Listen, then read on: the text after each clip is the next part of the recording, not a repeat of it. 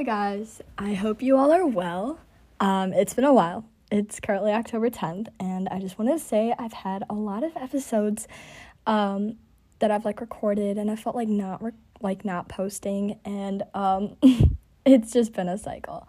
But I just needed to prioritize myself for a bit and kind of find a balance, and I really felt like I've found that balance now, so I'm super excited to start releasing episodes again. But speaking on that, I don't know, I'm a little congested because I am a little sick, as you can see from my cough, and I'm also laying down on my carpet right now recording this because my devices are not charged, so this is how it's gonna have to be.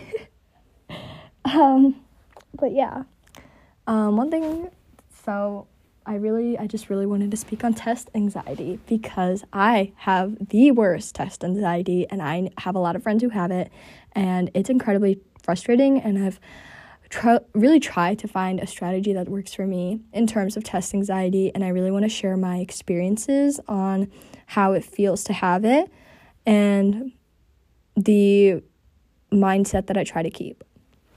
So for me, I like to think I'm a really hard worker, and I hope that's true.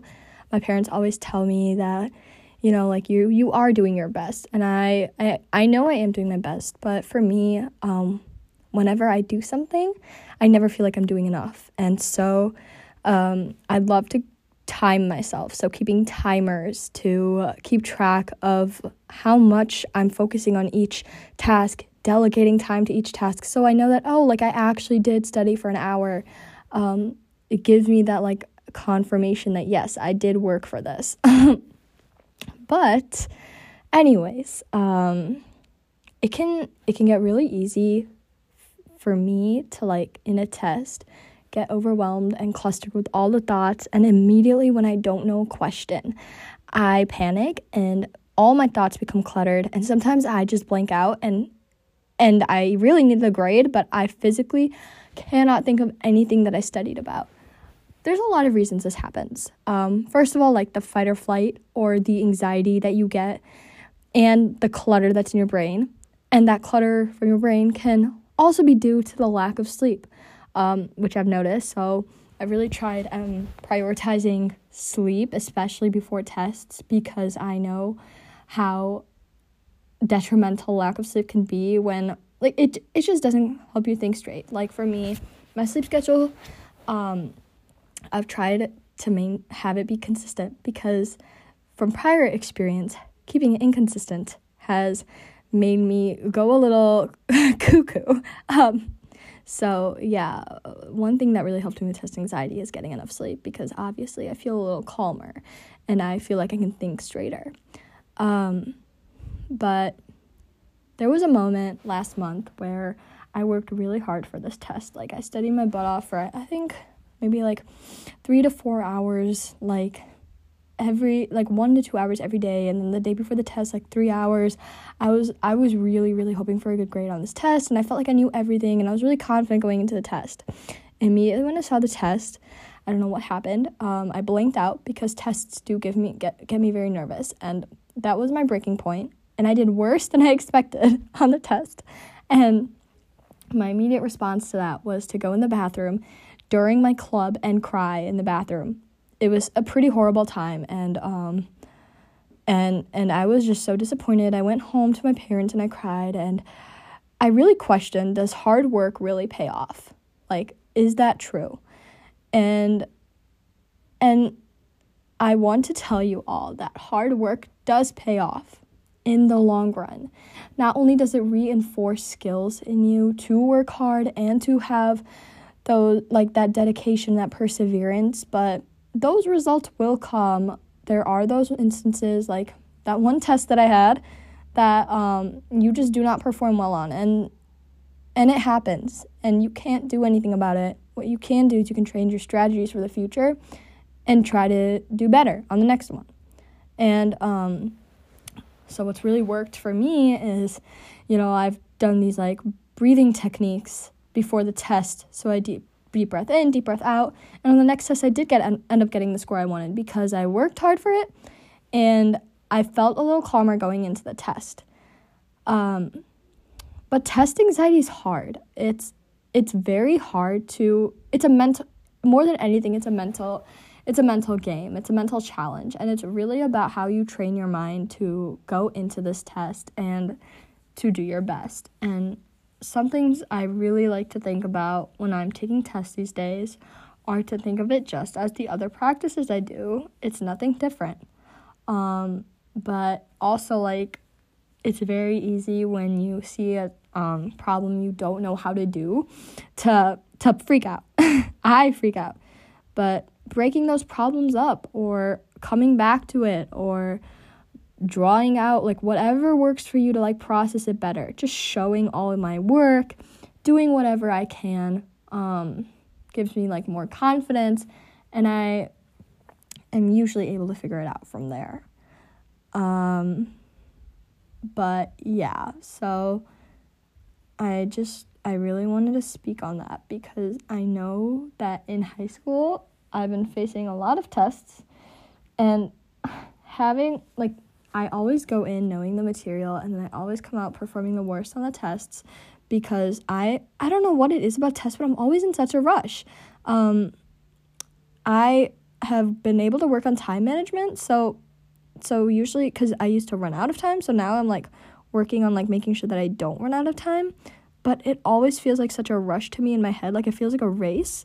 So again, it's all about your mind and how you perceive it in your head, and so really working on breathing techniques that my dad has taught me, I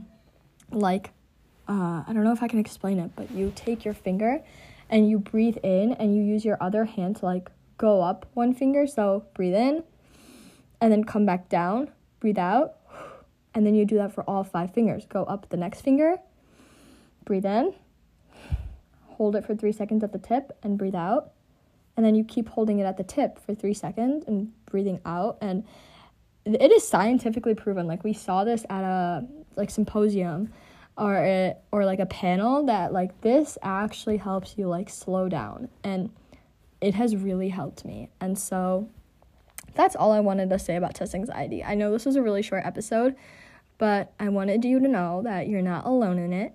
And if you're struggling with it, I hope, I just want you to know that there are ways for you to fix it, and you can try out some breathing techniques or just try out whatever works for you.